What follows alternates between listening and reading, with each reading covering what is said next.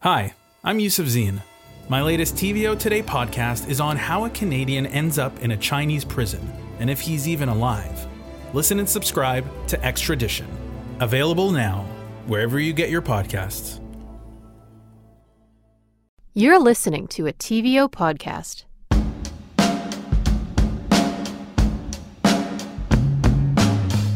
Welcome to On Docs, a podcast about documentaries and the stories they tell. I'm your host, Colin Ellis, and on today's bonus episode, we're talking with actress and documentary filmmaker Maryam Zaree about her debut film, Born in Evin. The title comes from her own life related to the circumstances of her birth in Iran's notorious political prison. I know 2 or 3 things about my childhood.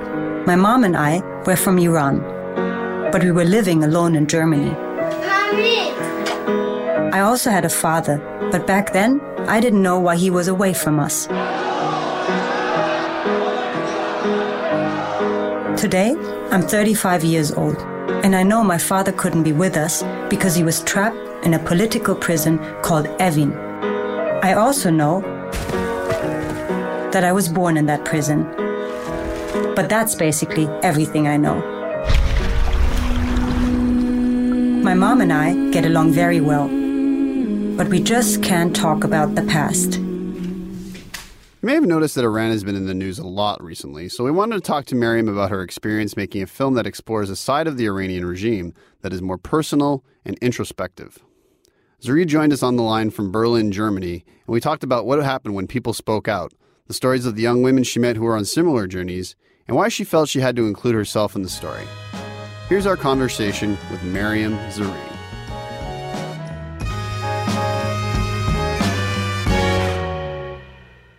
Maryam Zaree, thank you so much for joining me today.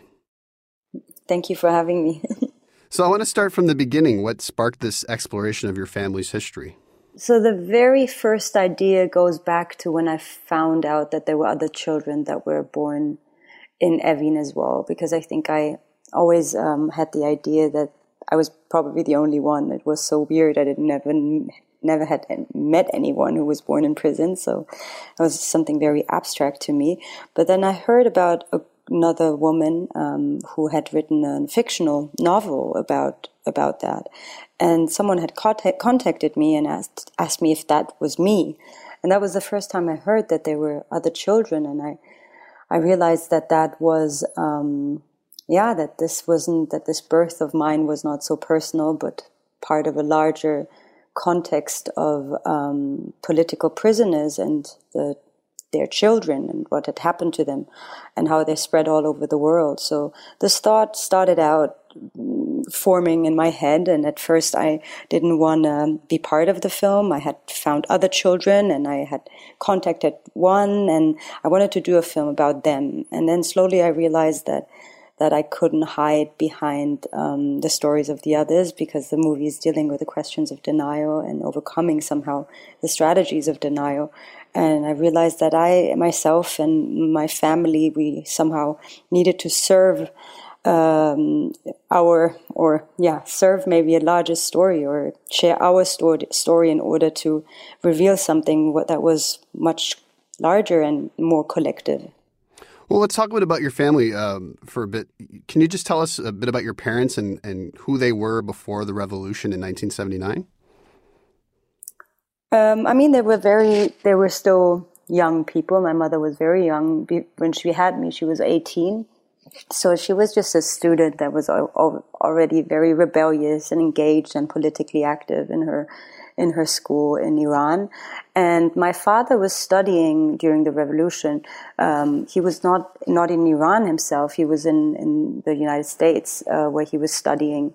And and he was very engaged there as well. And they were fighting the Shah, or they believed that this installed monarchy was something that was unjust, and that needed to be fought. And so they wanted to have a more just and democratic society. So this is how their political engagement started, and that's how they met and eventually married and had me.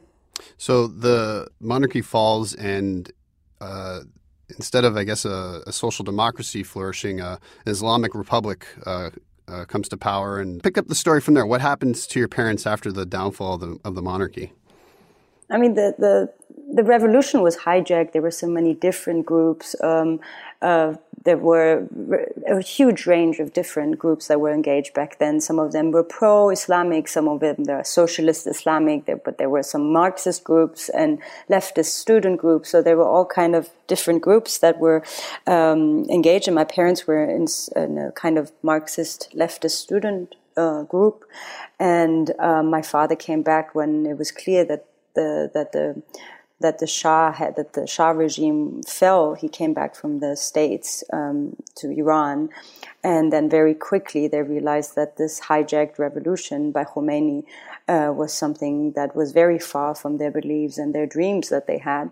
So they started, even their engagement became much more serious, because very soon there was massive arrests, and they knew that what was being installed there was nothing that in any way democratic or free.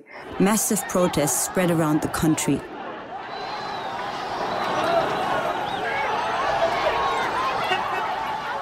That's when my parents met, decided to marry, and became revolutionaries. In 1979, the Shah was overthrown, but the just and free society they were fighting for would soon become their biggest nightmare. So, so their engagement was suddenly under much more restrictions and harsher repercussions, and they had seen their friends being arrested, people going into the underground and needing to hide and change names and so on. And and they were witnessing that firsthand, about the forced hijab and the restriction of the women's rights, and it just became very much more serious. And how did they end up getting arrested? You know, the reason I'm not talking about that so specifically also in the film is because it is not so much for me. There's some parts that I really leave to our story, and that's why, you know, the things that I actually share in the film, that's the things that I would like to share, because the idea is always to explore when does the specifics have like a more universal value. So they've just like many others, they've been arrested because they were engaged in that Marxist leftist group, and my mom was already pregnant, and they were engaged in this political activities, in distributing leaflets, in helping each other, hiding people, trying to engage against Khomeini. Gotcha. And then eventually the Iranian regime, like for tens of thousands of other people, they came and found their names, and then they arrested them. Well, we should talk a bit about the prison that they were sent to, Evin. Just for people who don't know, just tell us a little bit about what this prison was for. So Evin prison is a political prison that was already a political prison during the Shah era. It was I don't want to go too much into details, but there is a difference between like a I don't even know how to say dictatorial? Like a dictatorial prison and an ideological prison. But so it was a prison already during the Shah, and it was already a prison for political opponents and people the Shah persecuted, because it was also a very autocratic dictatorship that was then. But then when Khomeini and the Islamic regime came to power, it became an ideological prison, meaning that the people who were arrested, because they were installing an Islamist, fundamentalist ideology for them, everyone who was against them was not only against their belief systems, but like against God. So they believed that the prisoners needed to be broken down, and they had developed very, very horrible methods, torture methods and oppression methods inside prison to break their belief systems. It went to so far that when people were repeating 3 times that they're not Muslims, or that they are Marxists, that would mean death penalty. And that they installed an entire my movie doesn't touch that subject, but of course I researched a lot about it. A system of tavob, meaning people who then had in order to save themselves from torture, they became traitors and they would like denounce the other prisoners. So it was an entire system of cruelty that was installed until 88, when then eventually these thousands of people got murdered inside the prison. But it was a very, even during the 80s, there was mass shootings, people being hanged, there was sexual violence, it was one of the cruelest places, I guess.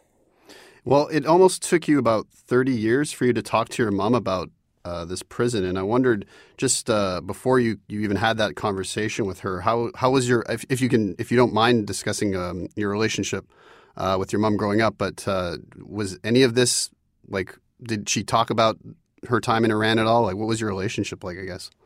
I really honor my relationship to my mother, and that's why I keep a lot of the aspects personal. But the thing that I think what I'm trying to do with the movie is saying that the consequences of persecution and violence and torture and these atrocities often target the most intimate spaces. And after all these nearly 4.5 years of working on the film, being like the stepdaughter of a psychoanalyst where that is also his field of research, I would say that my mother did also talk about prison, even though she would probably do that implicitly, meaning her choices of work, her being a politician, her choosing to be a psychologist who works with the refugees, all of these actions talked about the experiences that she actually had made in prison.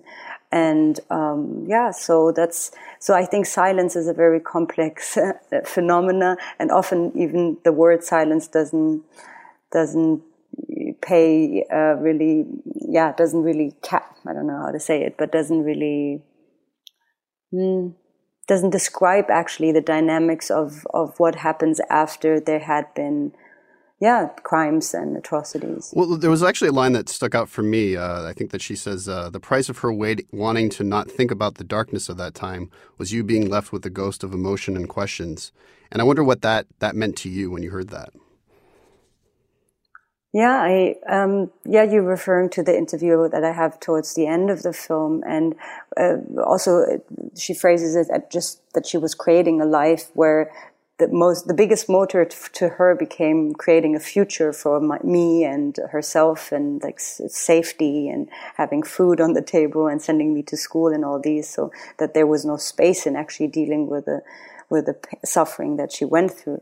But for me as a second generation, that meant that I needed to, these ghosts that she refers to, I needed to decipher her actions, her silence, the things that were in between the lines. And I think I very early on, like many children, realized that there's something so painful that words somehow can't reach maybe the experience. So she's right that it's true. I met my father when I was 9 years old, and slowly got to know where he was, and I slowly got to know what Evin was.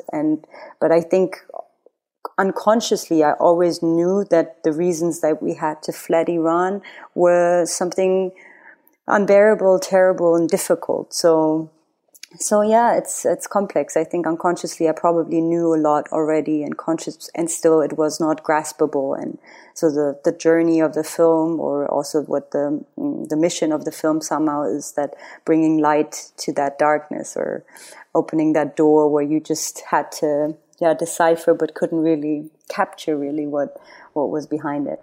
You mentioned your dad. He was very forthcoming, I found, discussing what he experienced and the friends that he lost. Did that surprise you?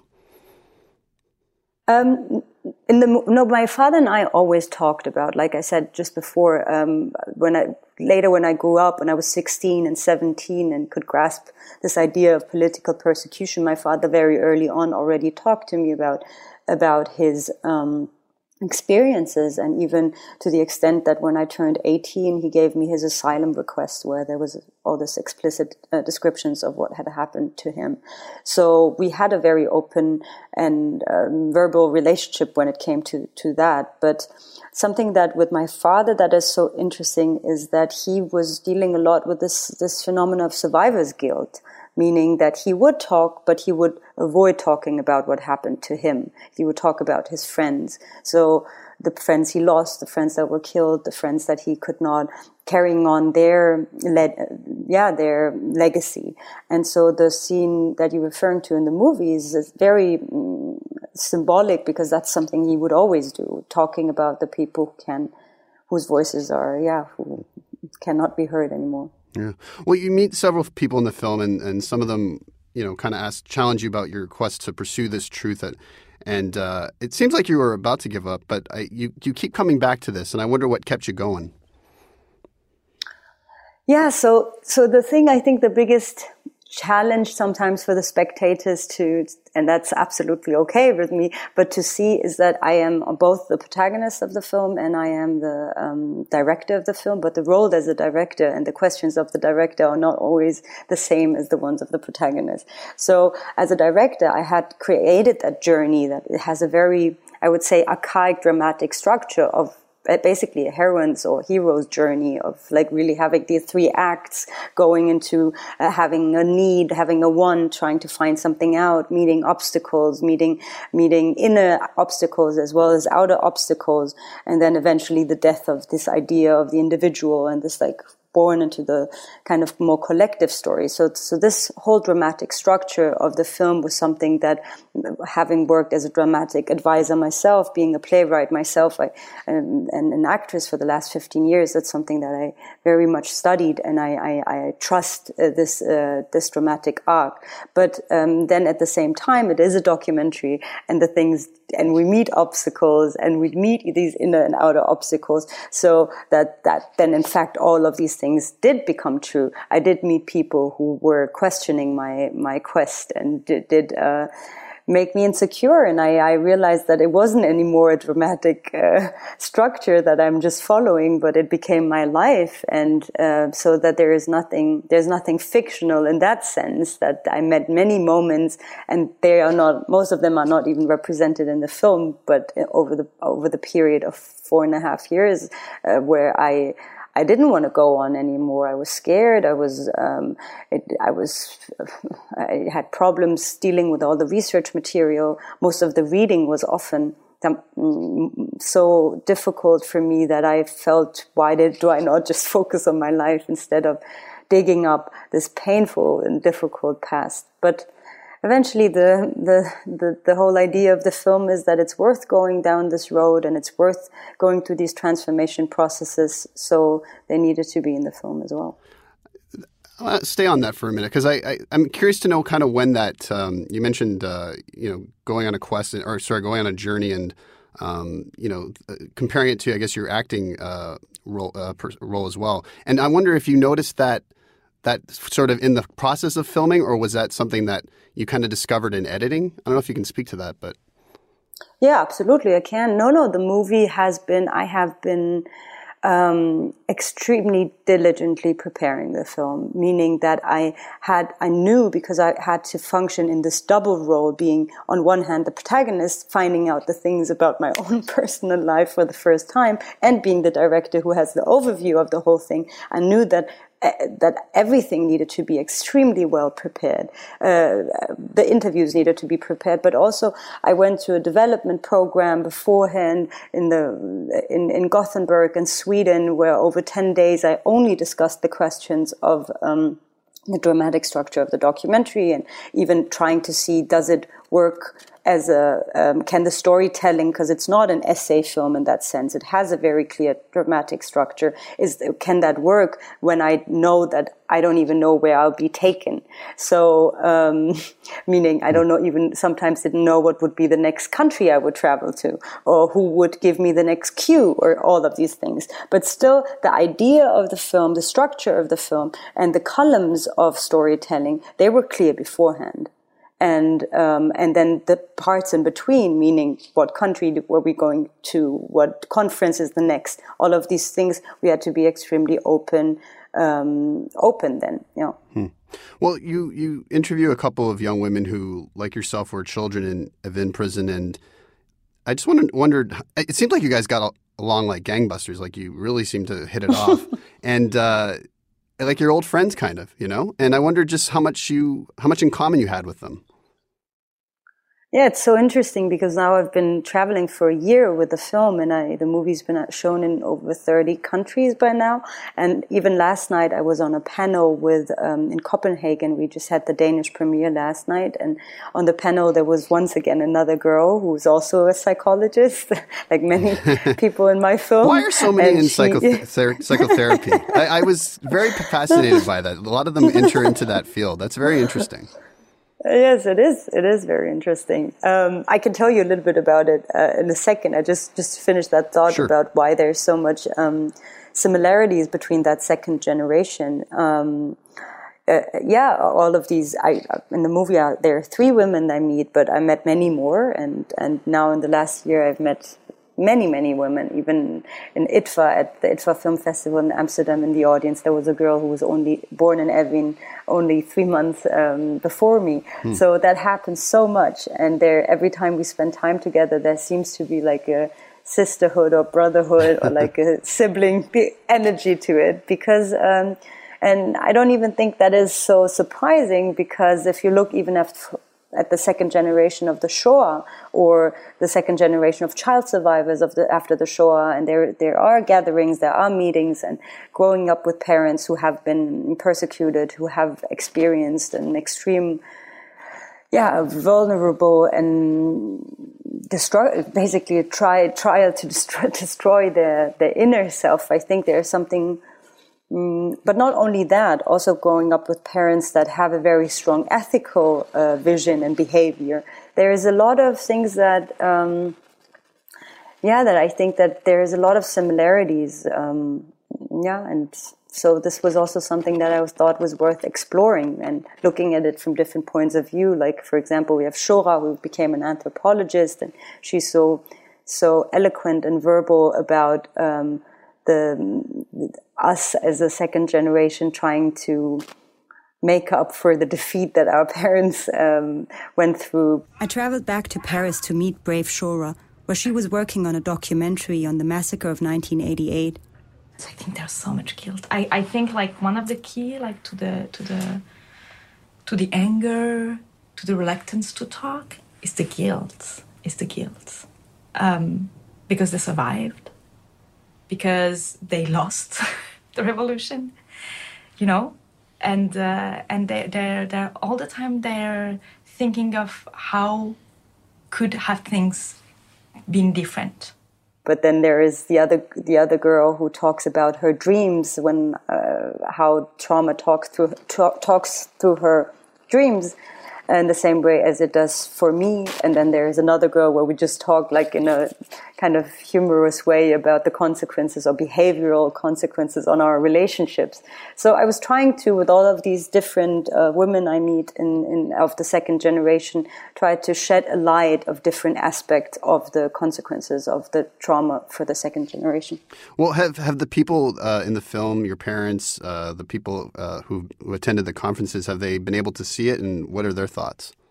The movie's been traveling a lot, and it's been the great thing is that they are still the minority, which I enjoy in the sense because they know the story, and I'm always happy when I show the film in countries where it touches people who have an absolutely different cultural background, or and so that's always what is really meaningful for me. But then also, of course, the movie means a lot to the people whose actual story that is, and they live with impunity. The perpetrators are still in power.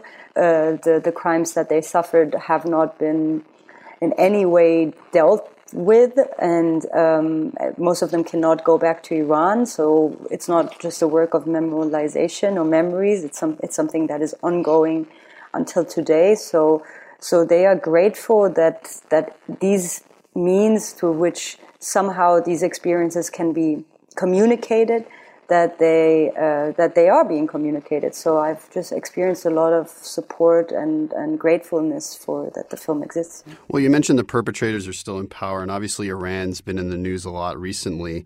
And I wondered what you thought, what was going through your mind when Qasem Soleimani was killed and the commercial airplane was downed by the Iranian military. I wonder what you were thinking about when that was going on. Yeah, and even before the killing of Soleimani, just in the November protests, it was once again there was this uproar, this demonstrations in the streets, and the gas prices that went up, and it was not the students demonstrating, but actually the simple people. And so hearing that in the news, knowing that there is such that there is still the same struggle going on, and even the methods of the suppression of that protests and all of these, they're in continuation of what happened in the 80s. And very specifically, that means that the Minister of Justice is one of the was one of the judges of the Death Commission in '88. Which was the massacre. So people are in high-ranking positions until today, and the system is built on lies and deceit. Is that the word? Mm-hmm. Deception. Yeah, that's right. Is that the right word? Yeah. So that regime is built on that, and it's continuing, and it's the same strategies. And when I see that, I can't say it shocks me. It just makes me sad for the people who are living under these circumstances, and I just hope that one day that justice will win. Yeah. Yeah. Well, listen, Miriam, it was really great talking with you, and thank you so much for joining me today. Thank you so much for inviting me. And that's the podcast. Thanks to Miriam Zeree and the Human Rights Watch International Film Festival. If you liked what you heard, leave us a 5-star review on Apple Podcasts. And if you want to get in touch, write to us at ondocs@tvo.org or follow me on Twitter at ColinEllis81. This episode of On Docs was produced by Matthew O'Mara and me. Our production support coordinators are Nikki Ashworth and Jonathan Howell. Our series producer is Katie O'Connor, and our executive producer for digital is Kathy Vey. We'll catch you at the next screening.